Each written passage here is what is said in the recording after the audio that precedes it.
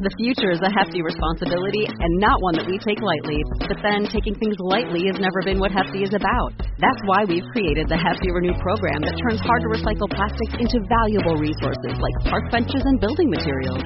To participate, simply fill up an orange Hefty Renew bag with accepted items, tie it up, and drop it in with your regular recycling. That's it. It's that easy. It's time to rethink recycling with Renew. Particular valued resources may vary by geography. More info available at heftyrenew.com.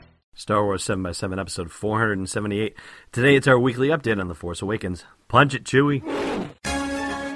Hey there, this is Tim McMahon, Alan's co-host from the Expanded Comicverse podcast.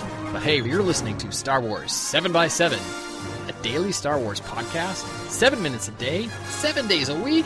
How awesome is that?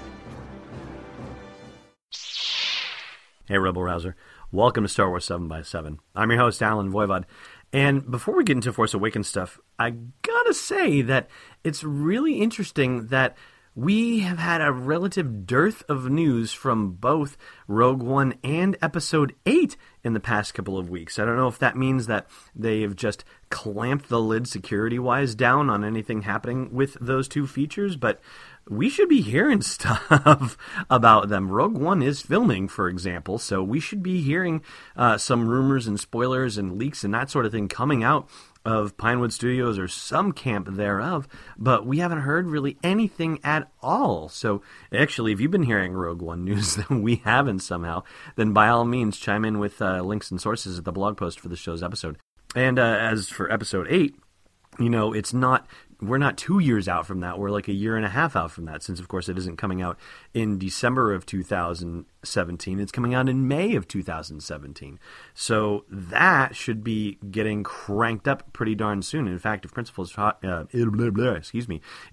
Photography hasn't started yet for that, then it should be starting soon as well, just based on the timelines that we've seen for Rogue One and for The Force Awakens before, compared to their release date when Principal Photography starts. Surprisingly, though, there's actually a bit of news from Star Wars Episode 9, and it centers around a child actor named Jacob Tremblay, who is working in a movie called The Book of Henry, which is filming right now, and it's being directed by none other than Colin Trevorrow, who is the director of Star Wars Episode 9. So naturally, the Toronto Sun, when interviewing him, asked, well, is there a chance that you'll be in Episode 9? And Jacob says, quote, "It's possible. It's really, really possible. It's extremely possible."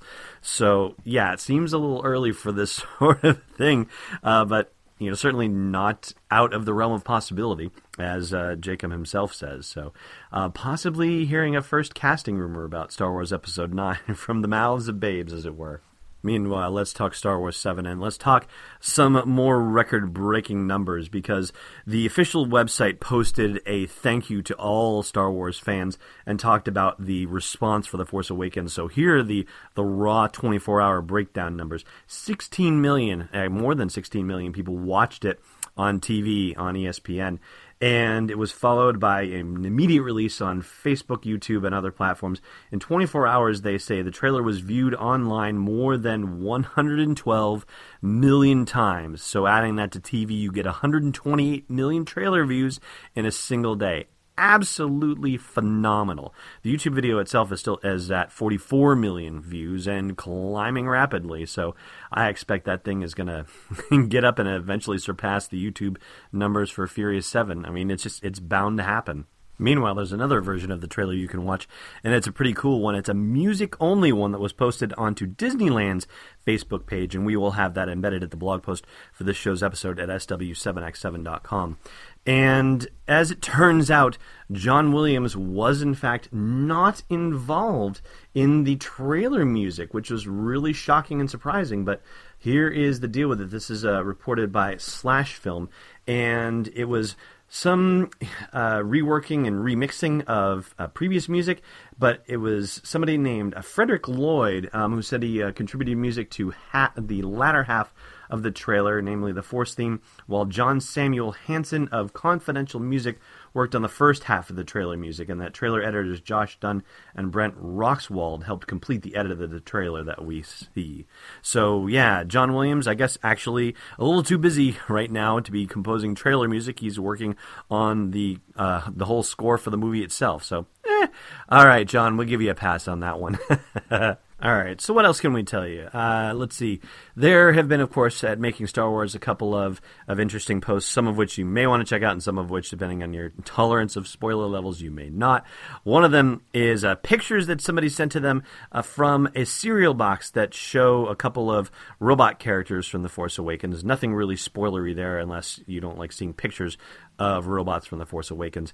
There's also a story about rescuing Poe, and we know that at some point Poe has been captured, so there is a spoiler story about the rescue of Poe that's available at Making Star Wars. There's a note in there, too, about Princess Leia's first appearance in the movie, and so you have been dutifully warned that there is a spoiler alert. In fact, if you check out that link that we'll have at the blog post for this show's episode.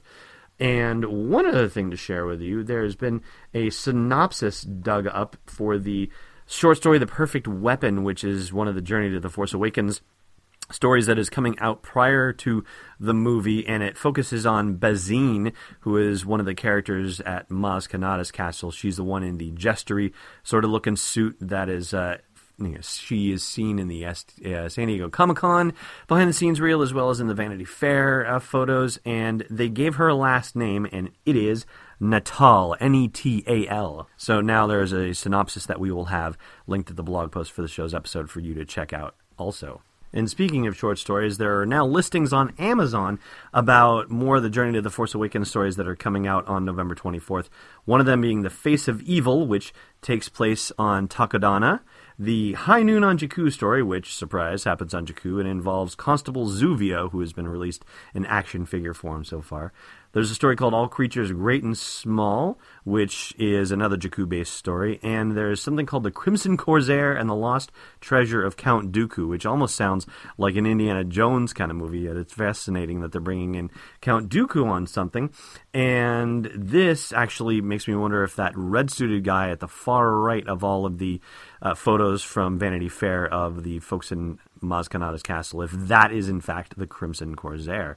If you've seen pictures of the Crimson Corsair and can opine on it, then by all means chime in the comments. All right, I promised you trivia, and trivia you'll get. I don't know what to do!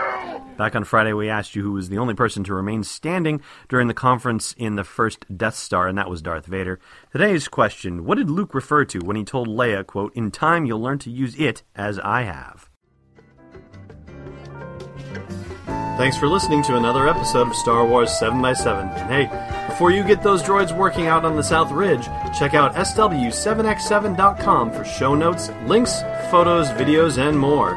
And please support the podcast by joining us on Patreon at patreon.com/SW7x7. It's not a power converter, it's Destiny Unleashed.